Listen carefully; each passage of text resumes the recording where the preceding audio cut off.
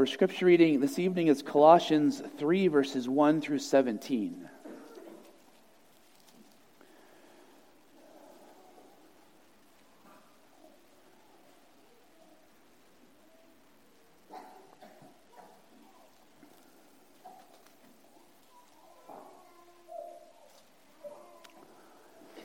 Colossians 3, verses 1 through 17.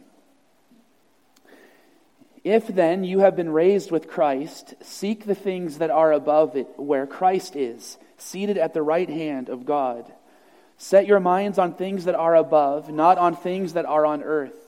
For you have died, and your life is hidden with Christ in God. When Christ, who is your life, appears, then you also will appear with him in glory.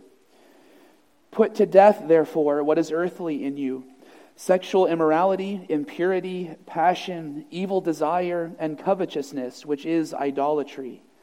On account of these, the wrath of God is coming. In these you too once walked when you were living in them, but now you must put them all away: anger, wrath, malice, slander, and obscene talk from your mouth. Do not lie to one another, seeing that you have put off the old self with its practices, and have put on the new self, which is being renewed in knowledge after the image of its Creator. Here there is not Greek and Jew, circumcised and uncircumcised, barbarian, Scythian, slave, free, but Christ is all and in all. Put on then, as God's chosen ones, holy and beloved, compassionate hearts, kindness, humility, meekness, and patience, bearing with one another, and if one has a complaint against another, forgiving each other. As the Lord has forgiven you, so you also must forgive. And above all these, put on love, which binds everything together in perfect harmony. And let the peace of Christ rule in your hearts, to which indeed you were called in one body. And be thankful. Let the word of Christ dwell in you richly, teaching and admonishing one another in all wisdom, singing psalms and hymns and spiritual songs with thankfulness in your hearts to God. And whatever you do, in word or deed, do everything in the name of the Lord Jesus, giving thanks to God the Father through him. This is the word of the Lord. Thanks be to God. Let us pray. Our Father in heaven, as we are gathered around your word this evening, we seek your Holy Spirit's presence so that we might receive your word by faith and be shaped and changed by it. For any of this to happen, for any of it to be fruitful or effective in our midst, it must be your work. And so we seek that as a gift of your grace through this, the teaching of your holy word. For we pray in Jesus' name, amen. Our lesson from the Heidelberg Catechism this evening is Lord's Day 44. We're going to read all three of these questions and answers responsively, though our focus this evening will only be on the first question and answer, and next Sunday evening we'll be focusing on 114 and 115. But we'll read responsively the entire Lord's Day. Lord's Day 44 of the Heidelberg Catechism. What is God's will for you in the 10th commandment? That not even the slightest desire or thought contrary to any one of God's commandments should ever arise in our hearts. Rather, with all our hearts, we should always hate sin and delight in all righteousness. But can those converted to God keep these commandments perfectly? No, in this life, even the holiest have only a small beginning of this obedience. Nevertheless, with all seriousness of purpose, they do begin to live according to all, not only some, of God's commandments. Since no one in this life can keep the 10 Commandments perfectly, why does God want them preached so pointedly? First, so that all our life long we may more and more come to know our sinful nature, and thus more eagerly seek the forgiveness of sins and righteousness in Christ.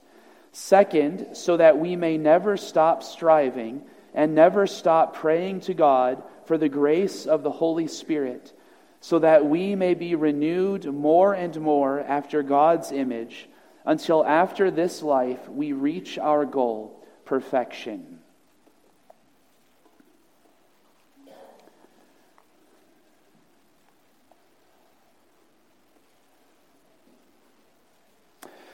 Congregation of the Lord Jesus Christ, this evening we come to our conclusion of our study of the Ten Commandments, which will be concluding over the next 2 Sundays, including this evening. And it is a conclusion, first of all, for a fairly obvious reason. There are 10 commandments, and this is the 10th one. It's a conclusion for another obvious reason. You would have noticed in our reading of question and answers 114 and 115 that those were a sort of summary of how we should hear and relate to God's law. But it's a conclusion for another reason as well. And that is that our catechism teaches us in question and answer 113 that the 10th commandment, you shall not covet, is itself a sort of conclusion not just by being the 10th, but by the substance, the meaning of what it says. It is a conclusion to God's law as a whole. I want to remind you first of the language of the 10th commandment from Deuteronomy chapter 5.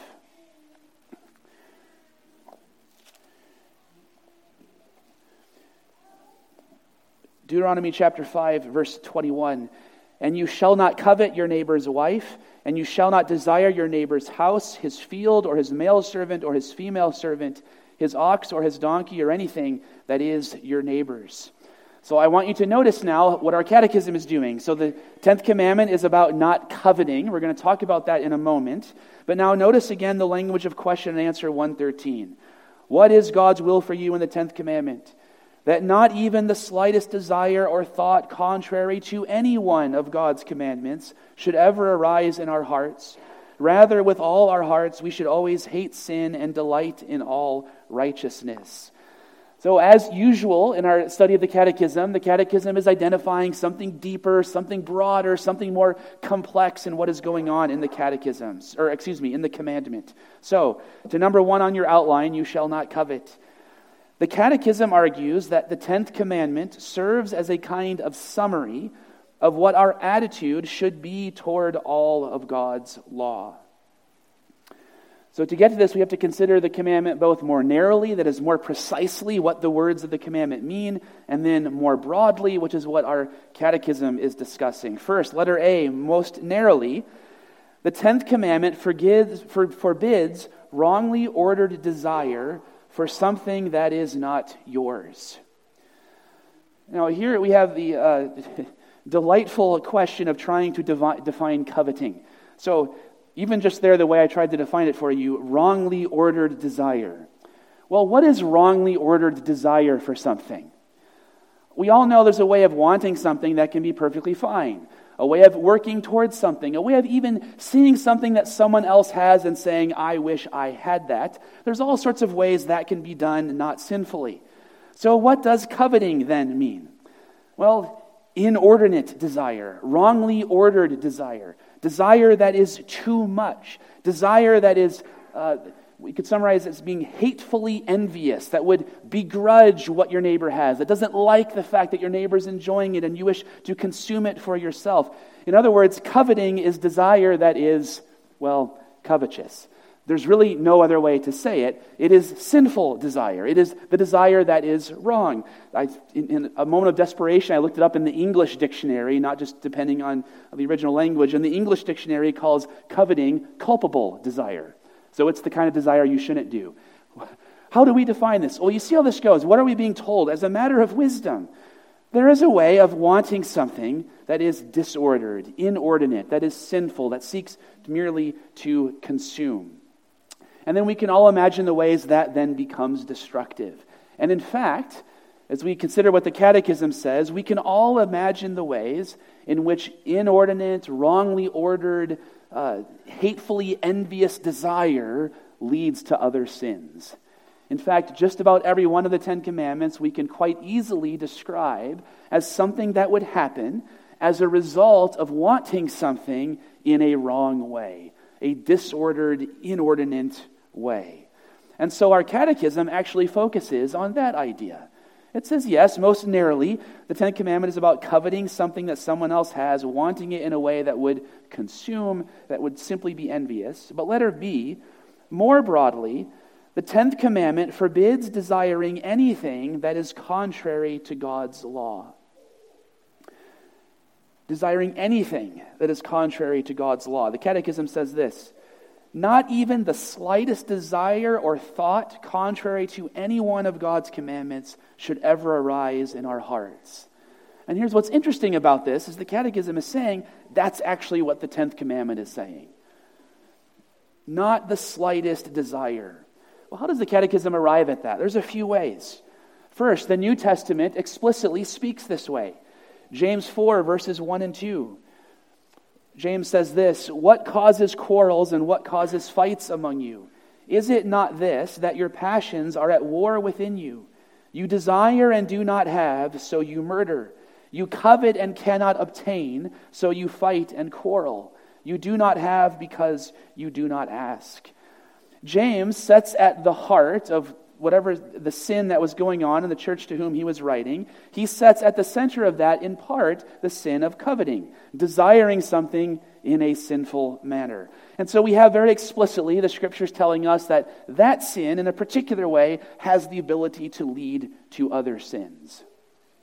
A second way the Catechism gets at this is that it is, simply common sense to point this out. I already mentioned this earlier. You can, as a fairly simple thought experiment, work out how each of the main sins of the 10 Commandments would be driven by a coveting, a desire for something in a wrong manner.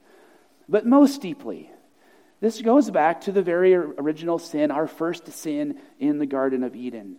Genesis 3, verse 6. "So when the woman saw that the tree was good for food, and that it was a delight to the eyes, and that the tree was to be desired to make one wise, she took of its fruit and ate. And she also gave some to her husband who was with her, and he ate." How is the sin of Adam and Eve here described? It's described as beginning with seeing and desiring. It's described as beginning with coveting something. And what is that something that is desired? Well, the point is not necessarily that the thing itself was bad. It was desired to make one wise. Rather, it was being desired in a way that was inordinate, wrongly ordered, not in the way God had said to desire it. And that sin then began with that wrongly ordered desire. So what our Catechism is telling us is that this idea of sinful desire, of coveting, lies at the heart of all sin. And therefore, it is the 10th commandment that makes most clear what Jesus will emphasize in the New Testament. That the point to God's law is the matter of the heart. That the point to God's law is not simply outward conformity to particular rules, but is about the heart being oriented toward God, toward neighbor in love, and toward the path that is good. It is the 10th commandment in particular that drives this point home. And therefore, as the Catechism will go on to say, as will be our focus next Sunday evening, it is the 10th commandment in particular that emphasizes that we cannot keep God's law perfectly. And it is the 10th commandment in particular that then emphasizes that we need the grace of Christ, that we need that what all of God's law is doing is showing us our need for forgiveness in Christ. And that therefore it's the 10th commandment in particular that shows us what the life in Christ is like. It ought to be a life of hating what is sinful and truly delighting in what is good. Not simply doing the right thing, but actually being repulsed by that which is wrong and actually being drawn to that which is good. That is going to be our focus under number 2 and 3 this evening. But first, before getting there, letter C. Before moving on to that broader idea, let's be careful to appreciate the seriousness of covetousness in particular. What I mean there is covetousness in the more narrow form. That there being something you do not own or possess, and desiring it in a way that is wrongly ordered. Desiring it in a way that is sinful. And I mean this in the way that we most often think about it in terms of earthly possessions. Someone has more than you, and you desire it, you want it, and you are tempted to have life be driven by getting it, whether it be by working harder in ways that are outwardly respectable, or whether it be by sinful means. The point is that particular idea of desiring physical earthly goods.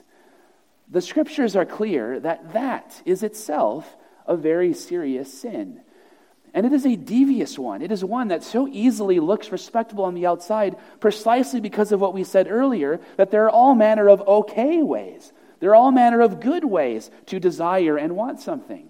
And so it is very easy to, in that way of outward observance of God's law, appear to be being perfectly following the commandment, all the while within there is a sinful desire for something that you do not have. In particular, the language of Colossians 3, verse 5. This is from our scripture reading this evening. And what I want you to notice here is two things. In this verse in particular, but really from our broader reading. The sins next to which Paul places covetousness. And then in this verse in particular, the way he refers to covetousness in particular. Colossians 3, verse 5. Put to death, therefore, what is earthly in you. Sexual immorality, impurity, passion, evil desire, and covetousness, which is idolatry. Think of all the sins he could say, all the sins he does say elsewhere. Here he puts right next to each other sexual immorality, which we today find so easy to condemn and point out how terrible it is and point out how bad it is that we live in a culture that is permissive and acting like that which is bad is good in all sorts of ways. And we find it easy often to talk about that in a condemning way. But then right next to that, he places covetousness. Your desire for more, that is beyond what it should be. Your desire for more, for the things of this life that is sinfully, wrongly ordered, which we know we all flirt with. We know is a sin all of us are tempted by. That too is placed right next to sexual immorality. And it is that sin about which he says, which is idolatry. Every time we read this passage, I am struck by that he singles out covetousness in particular as being the one he refers to as idolatry. Now, all sin is ultimately idolatry. That's where it begins with the first commandment. And yet this one in particular he singles out in that way. We can ask all sorts of reasons that might be the case. I think one of the main ones is something we've said already, because it so easily hides. It so easily can be made to look respectable. And so what I want to spend the rest of our time on this broader perspective the Catechism gives us, I want to make sure we have that sense of being confronted with making sure that our interest in, our wanting to have the good things of this life is rightly ordered. Well, how do we do that? Well, it's everything we spoke about this morning. That it's oriented toward God's glory and receiving the good gifts of the Creator. All right. Our catechism, however, does not focus on this. Its focus is on what the 10th commandment says about our heart for all of God's law in general. So, one more time, the answer to question 113, and then we're going to move quickly through number 2 and 3 on your outline. What is God's will for you in the 10th commandment? That not even the slightest desire or thought contrary to any one of God's commandments should ever arise in our hearts. Rather, with all our hearts, we should always hate sin and delight in all righteousness.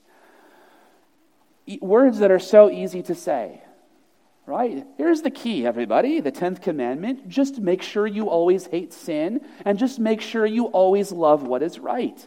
Say, all right, let's just do that, and all will be well.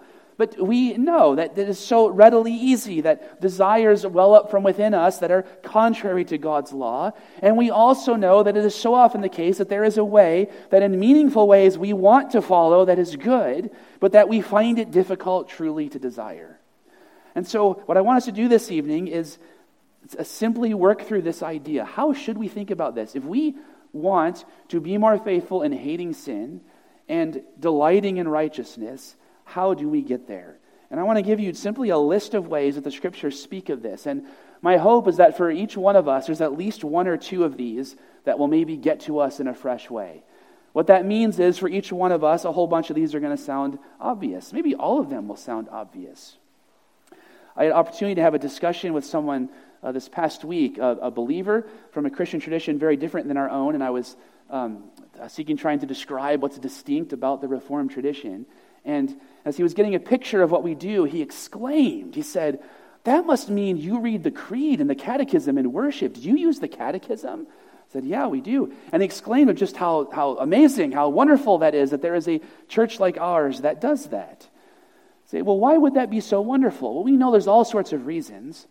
One of them is that this is rooting us in a tradition much older and bigger than us, one that comes from before us, and that is reminding us of something we need that we perhaps right now have not chosen. It is part of a habit of being formed by these things. For many of us, this is the gazillionth time we have heard a message on Lord's Day 44 of the Heidelberg Catechism. And especially when a point in terms of the facts of the matter starts to sound kind of obvious, we have the question, wait a minute, why are we doing this? I'm really tired right now. What is going on? Well, so often it is things that we know that we need to be reminded of. It is answers that in one sense we could easily give, that we need to be reoriented toward from the outside. And I, with you, am very much thinking of what we are doing here in this way. Now, this is not some new, deep information we've never encountered, but it is a reminder, a refocusing, a recentering of our hearts and lives where it needs to be. And so with that idea in mind of the joy of having a tradition that constrains us and that here as a kind of habit is reminding us of something, let us ask the question, why should we hate sin? Why? The Catechism told us, with all our hearts, we should always hate sin. Why? Letter A. It is contrary to God's word. The passage there is simply the Ten Commandments. There are times in the Christian life where this is what must stop you. Why should you hate that thing? Because God's word says it's bad. And sometimes it is that alone that can break through. Now I'm going to challenge you here to think more deeply about why we should hate sin. But while the reason we should hate sin is more than simply God's word says so, it's nevertheless than that. It always includes that. And we must always be willing to be open to that kind of confrontation. That's something in some way we cannot even make sense of. There are things in cultural discussions, things that you may personally be tempted by, things where you cannot fully wrap your mind around just why God's word forbids it. But the fact that God's word does must be enough. We hate sin because it is contrary to God's word. Never give that part up. But also, never just stay there. God's word wants you to think more deeply about why you should hate sin. Because God's word wants to form within us a from within being repulsed by sin, fleeing from it, hating it. How do we get there? Letter B. We hate sin because it is offensive to God's holiness. Psalm 5, verse 4.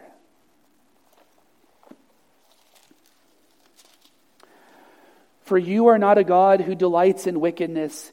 Evil may not dwell with you. Now, how is this different than saying we hate sin because it's contrary to God's word? Well, here, what we are going one step deeper acknowledging is that what God's word says is not arbitrary. God is not just inventing rules, but what he says rather reflects his character. So we must go deeper and think, all right, when God's word forbids something, what is it about God's character, his holiness, who he is, that is being violated, being contradicted by that sin? And the more you grow in wisdom about that, about God's law, the more you see how there is a beauty and a holiness and a goodness to God that this particular sin is contradicting. That is one of the means by which you can grow in being repulsed by it and truly hating it. It is not just a random rule, it is the goodness of the Creator being offended, being violated. And that is his character. Letter C. We hate sin because it leads to destruction. And now for these next four, C, D, E, and F, I really just want to cite the whole book of Proverbs. But I'm giving you some specific examples you can home in on if you wish to. And for a couple of these, I will read them. It leads to destruction. Proverbs 14. Proverbs 14, verses 11 and 12. The house of the wicked will be destroyed, but the tent of the upright will flourish. There is a way that seems right to a man, but its end is the way to death. Now the key here is that last language. Its end is the way to death. Why do we hate sin? God's word forbids it. God's word forbids it because it is contrary to his holiness, his character. And it is God's character, his holiness, that is expressed in the way the world works because he is the creator. And so anything we would seek to do contrary to God's word, contrary to God's holiness, would therefore lead to destruction because it is contrary to the way the world works. Brothers and sisters, it is so important to hear what Proverbs 14 says in this way. Proverbs 14 is not saying, if you go down that path, because it violates a rule that God made up, he's going to zap you with punishment in the end. That is not what it is saying. Proverbs 14 is saying that path leads to destruction because it is contrary to reality, and that contrariness is embedded in the world by God himself. That reality reflects him as the creator. We must learn to hate sin for this reason, that it leads to destruction because it is against the way the world works. Another way of saying this, letter D, it hurts others and ourselves. Far too many conservative evangelical Christians seem to never get to this point. Seem far too content simply affirming that something is wrong because God's word says so, and never get to the point of communicating, and we want to persuade you this is wrong because we care about you.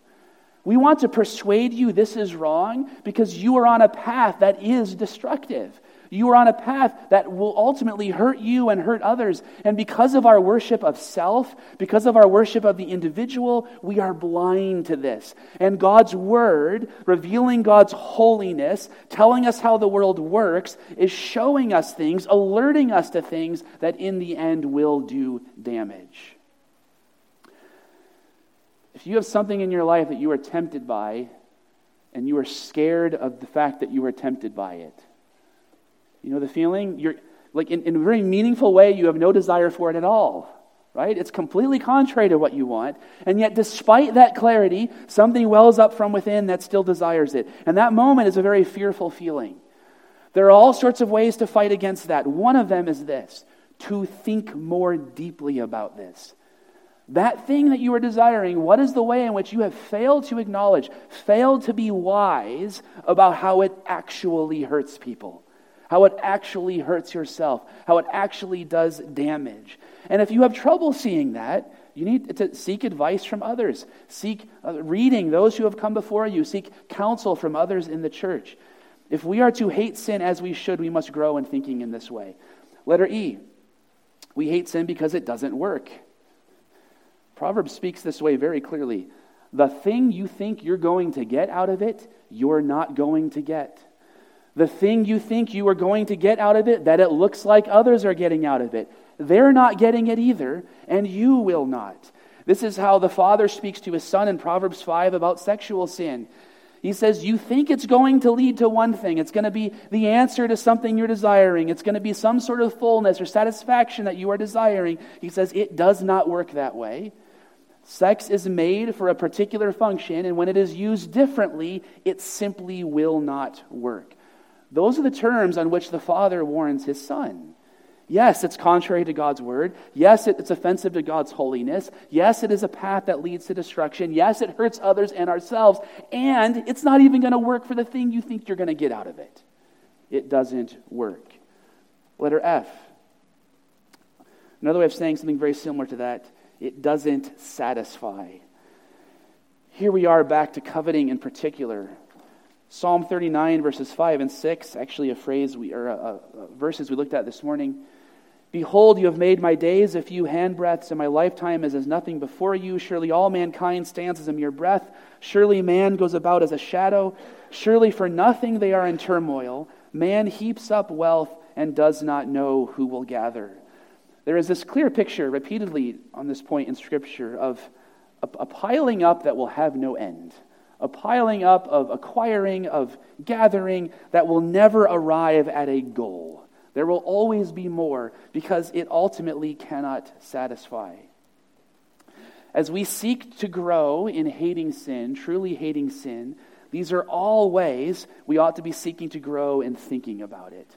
Not just contrary to God's word, but it doesn't work. Number 3, positively. Why delight in righteousness? Again, back to the language of the Catechism. Rather, with all our hearts, we should always hate sin and delight in all righteousness. Now, why are there fewer points here? Well, in one sense, this is just saying the same thing over again. All right? If we want to grow in how we delight in righteousness, well, it's the opposite of what we just said about hating sin. It's to see the positive side of all of those things. We delight in righteousness because it follows God's word. It is in fellowship with His holiness. It leads to life. It does good for others and ourselves. It does work, and it does satisfy. So in one sense, number 3 is simply the opposite of 2a through F. Delight, though, is a very important word. The mirror, so if, on the negative side, if we say there's far too many conservative evangelical Christians who simply say it's contrary to God's word, therefore it's bad, and then try to win an argument about it, and then never go past that. The mirror of that is to say, when we do that, what we are failing to do is to truly delight in righteousness. Truly to have it be what is clearly in our experience good. And that delight is absolutely essential. It's an essential part of our witness. It's an essential part of passing this life on to the next generation. And it is essential for our own perseverance. One of the ways you can measure, am I thinking wisely about that sinful path truly not working, truly being destructive? One of the ways to get at that answer is to say, is the good path delighting me? Am I truly finding it appealing? Well, in summary, though it's something of a repeat of number 2, why delight? Letter A, it is a life in tune with reality. Psalm 119 says, your word is a light upon my path. So you see how quickly the movement is. Yes, it's because it's what your word says, but it's not just because it's what your word says. What does the word do? It shines light on the path. And I can see the path now. This is good. This is the path that is good. In tune with reality. Letter B, it is life in fellowship with each other, as humans in general, as the church in particular. Acts 2 describes this. What does the life of following Jesus do? It brings people together, and it does so as the beginning of the new humanity. God's law describes sins that hurt each other and ourselves. The life of righteousness is a life of fellowship with each other. We need this confidence. There is this sort of easy attack on the Christian faith that all it does is want to divide. And so often it is the fault of Christians that we come across that way. But we must be clear that what we are after, what we care about, is that the way of following Jesus is the only way that can truly bring humans together, turn humans back toward each other. First, letter A, it's reality. Letter B, fellowship with each other. And then finally, letter C, it is the life of fellowship with God in Christ by the Spirit. What was the negative side of that? 2b, it's offensive to God's holiness. What is the positive? Not simply being not offensive. The positive is that it is a life in fellowship with God. Remember how deep that point is. God's word describes His holiness, which is His character, which is reflected in the creation. Well, if you are living with the grain of reality in creation, it is a reality that expresses God's character and His holiness, and therefore it is a life in fellowship with Him. This is what Jesus says in John 17. Verse 3, this is eternal life, that they know you, the only true God, and Jesus Christ, whom you have sent. That the life God gives us in Christ is the life of enjoying fellowship with Him, the life of glorifying Him, the life we were created for. Not simply following rules, but the reason we exist from the very beginning is to enjoy that fellowship with our Creator. And God's Word is pointing us to that life, and therefore we delight in that righteousness. Letter D. It is, you have a missing blank. It is the life in tune with that which is eternal. For that life of fellowship with God is forever. In the name of the Father, and of the Son, and of the Holy Spirit. Amen. Let us pray. Our Father in heaven, we pray for your Holy Spirit that we might truly hate sin more and more and love righteousness more and more. Help us to be wise in how we think about these things, that we might know the goodness and the benefits of that life, and that we might thereby be pleasing to you and glorifying you as we walk along that good path. For we pray in Jesus' name, amen.